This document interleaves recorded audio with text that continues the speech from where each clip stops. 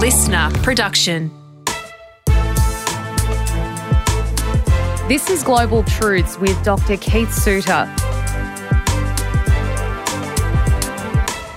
Join us each week as we break down one issue in global politics so that you can understand what is going on in the world right now and what's likely to happen in the future.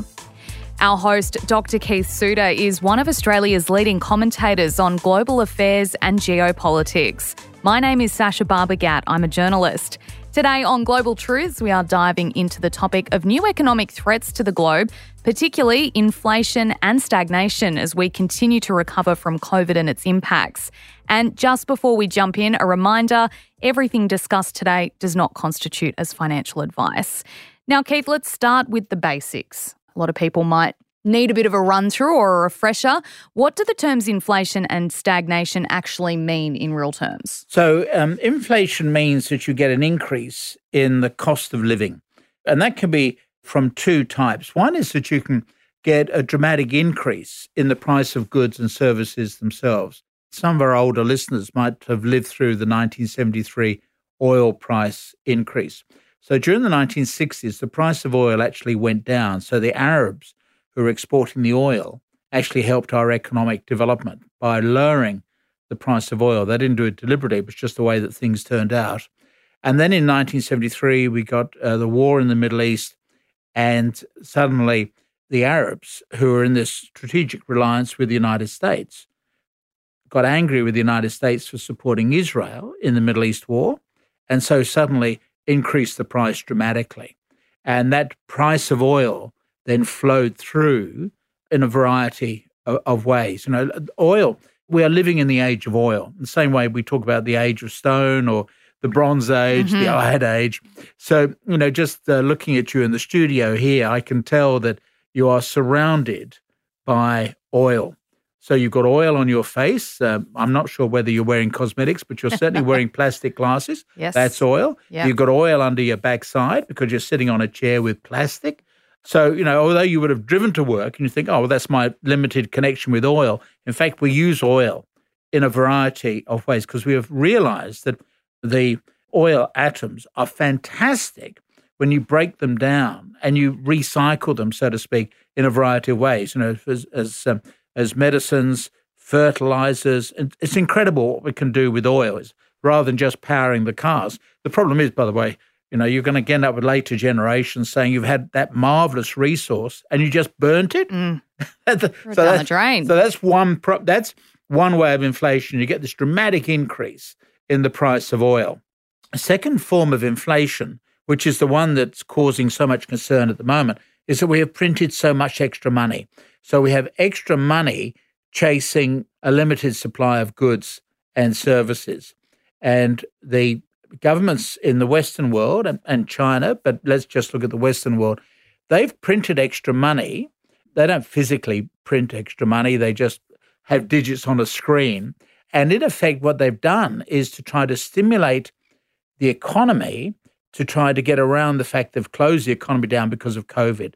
So they've given people pension payments of one sort or another, or they've given payments for people who are having to stay at home because they couldn't work during COVID, so they got a compensation from the government.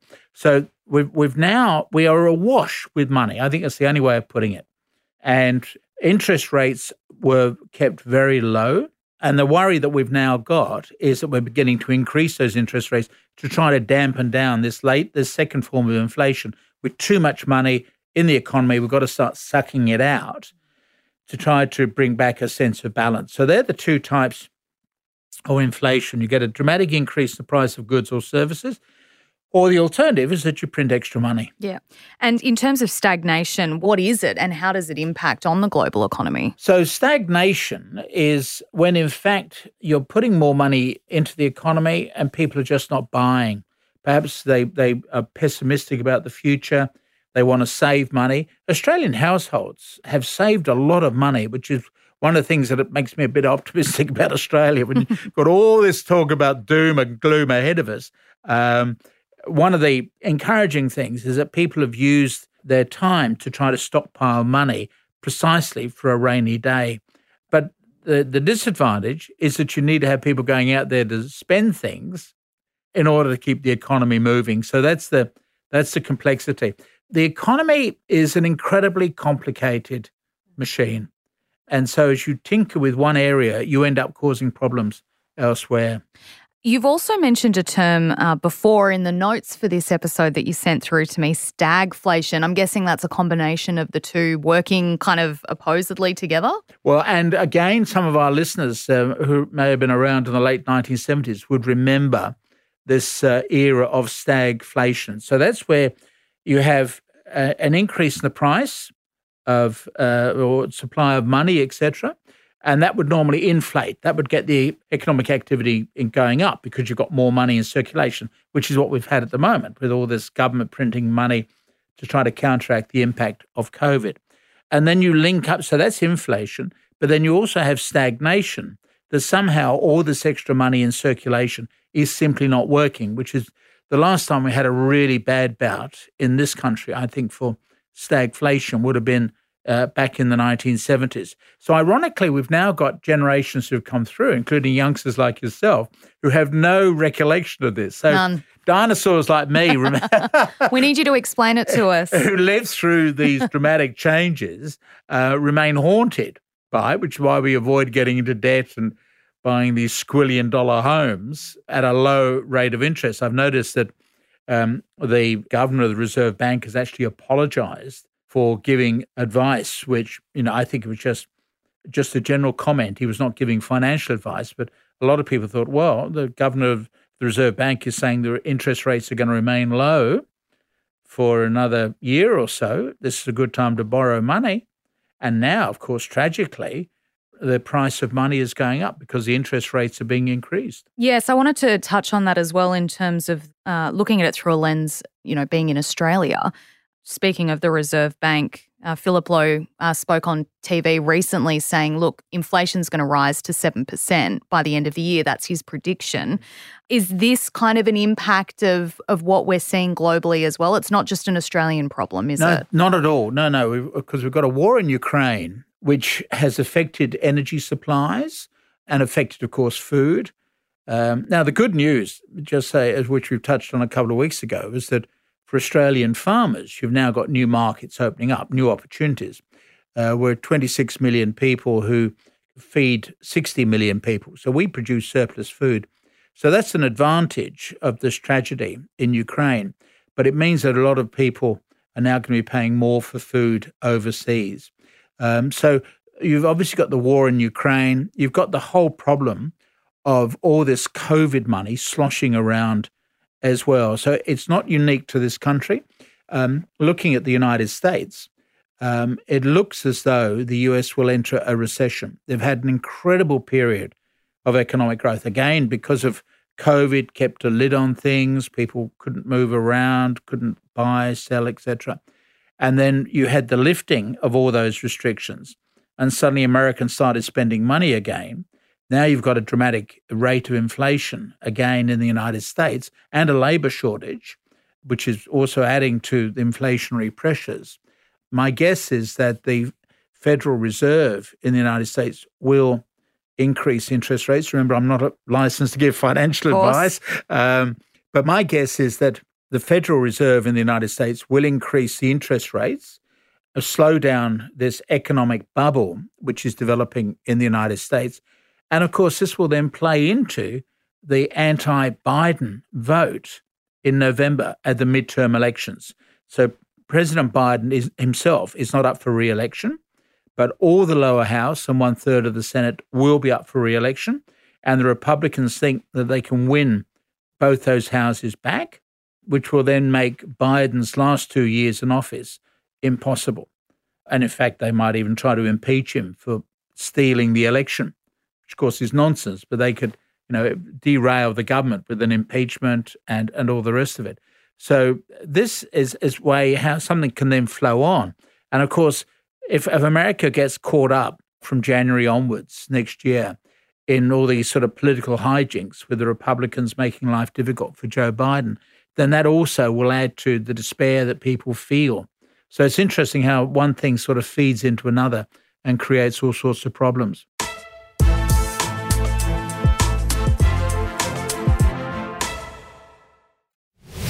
You're listening to Global Truths with Dr. Keith Suter.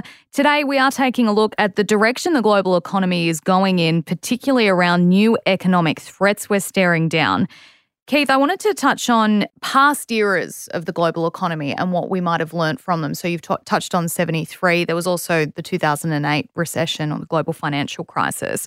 Have we learnt much from those incidents to frame what we're seeing now? Generally speaking, people don't learn from history. That's the lesson of history. You don't learn the lessons of history. It's interesting that in 2008, the person who was actually running the US economy, Ben Bernanke, was himself an historian of the depression of the 1930s. So at least we had somebody who was aware of the problems of the 1930s and how some of the government actions at that time may actually have prolonged the Great Depression of the 1930s. So he was obviously determined not to repeat those same mistakes. But generally speaking, we don't learn lessons. I think that there's always a human tendency to be very optimistic and for people always to err on the side of, well, somehow everything will turn out all right. So they take out massive mortgages for homes. I'm sorry to sound so fixated about homes, but for me, the investment that we put into homes, particularly in this country, is a real problem. It's not productive investment. We're not building widgets by investing in homes. And we've got to find ways of increasing real productivity, not just moving money around from one pile to another. So these are real challenges for this country. So housing is a real problem for us because we've now tragically got so many people paying very large mortgages. And in this country, if we have an increase in the interest rate, which has now been foreshadowed by Philip Lowe, the governor of the Reserve Bank, then I think we will see a lot of economic suffering. Now, of course, if you're an investor, this is good news. Of course. Because it means that you're going to end up with distressed mortgagee sales. Banks will call in the loans and banks are always in a hurry to sell properties they've had to reclaim. So there'll be an opportunity. And this is how really the economy keeps moving. It goes in cycles. So you have a boom and then you have a bust. And that's one of the lessons of history. Going back to the 17th century with the Netherlands and with the tulip bubble. The Netherlands was the superpower of its day. A lot of wealth. The problem is that Mercedes hadn't been invented, or Montblanc pens, or luxury jewellery. How could you demonstrate your wealth, that you were a rich Dutch person? Well, you grew tulips. Sounds nice. I'd like that. So there was a tulip bubble whereby people put more and more money into this bubble. And there's a story of somebody who ate a tulip bulb thinking it was an onion, and it cost the equivalent of that person's salary for the year. Just crazy prices. Is that why there are so many in the Netherlands now? Tulips? Tulips? I guess there's a hangover from that era. Then, of course, the bubble burst. And so if you look back in economics, you do get these bubbles. At the moment, of course, the big bubble is in cryptocurrencies. And you've got a number of cryptocurrency collapses in the last few weeks. You've simply had too much money pouring in. And you get these enthusiasts for speculative investments. My own view is that you shouldn't invest in anything you don't understand. That's the advice from Warren Buffett.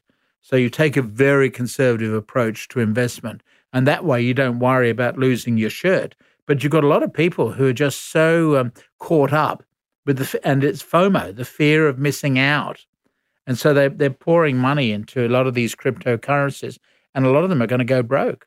In terms of the conversation around inflation and stagnation, how is the world looking at kind of tackling these issues, or is it doing that at all? Is it just kind of floating along on the path and see where we land? Well, this is the tragedy, because we really don't have a sort of global guiding organisation. And it is difficult. I think we need to probably just look at this completely separately in terms of the developments that we created at the end of World War II.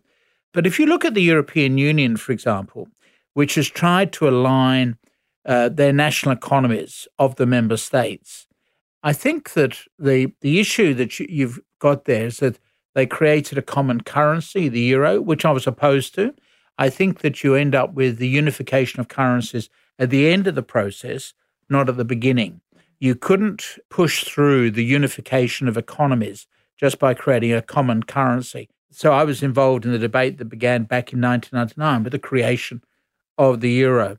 Now, of course, if you're an importer or an exporter, creating a common currency within the within the Eurozone, the European Union, made a lot of sense because it just enabled you to move money so easily. That's why people like the US dollar, even though it's going down in value, but at least it's a common currency. And of course, eventually we're going to be talking about a renminbi, which will be the Chinese currency. We're not there yet. And of course, in the 19th century, we would have talked about the British pound. So having a common currency simplifies your life if you're an importer or an exporter or a traveller. You don't have to keep worrying about moving from one country to another, from francs into marks, etc. So that was the argument for the euro. But the problem is that it then put countries into an economic straitjacket. And it was based around the value of the German mark because the British pound would not go into it. It's interesting. Mrs. Thatcher, I think, ended up with the right answer, even though her reasoning was that she didn't like foreigners. But once it saved the British pound, because the pound has been away from these euro currency crises. So, for example, we had the tragedy in Greece, which in my view should have been allowed into the Eurozone. But if you were a country with a weak currency, once you joined the Eurozone, suddenly you got instant respectability. Suddenly you could start making government borrowings from foreigners because they said, oh, but they're in the Eurozone. And that's what then provoked the Eurozone crisis that has run on, particularly for some of the pig economies. So that's Portugal, Italy, Greece, and Spain, the pigs, plural. So we've had all sorts of crises by people trying to work through a common currency. Now, the bigger picture is how on earth you run the global economy from a big picture point of view. And the economy just has too many moving parts. It makes it so difficult to try to identify and how you try to control it, because you're trying to make a change in one part, but then you end up with problems developing in another. There is no such thing as a win-win solution in economics. So in other words, that one person wins, another person loses. Standard example at the moment is that if you are an older Australian, you would have been complaining about a lack of return on your savings because the price of money is so low. On the other hand, if you were a young homeowner, you'd be thinking it's fantastic.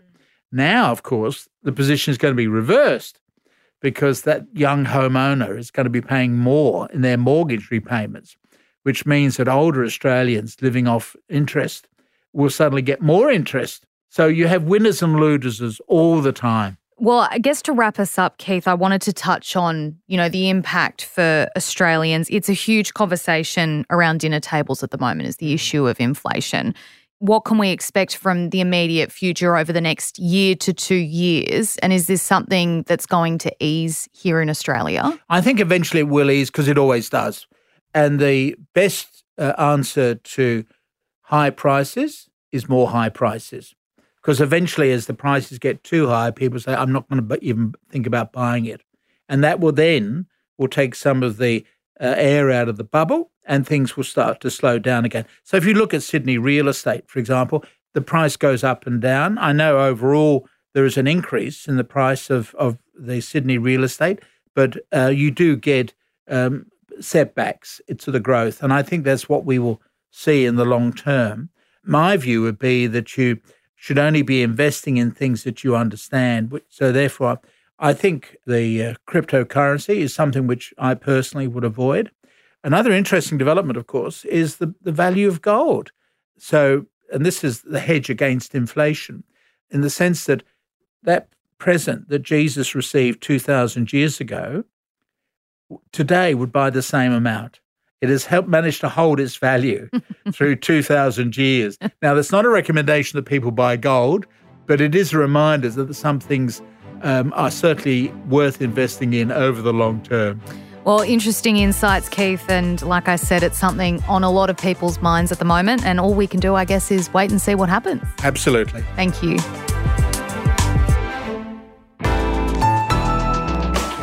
listener.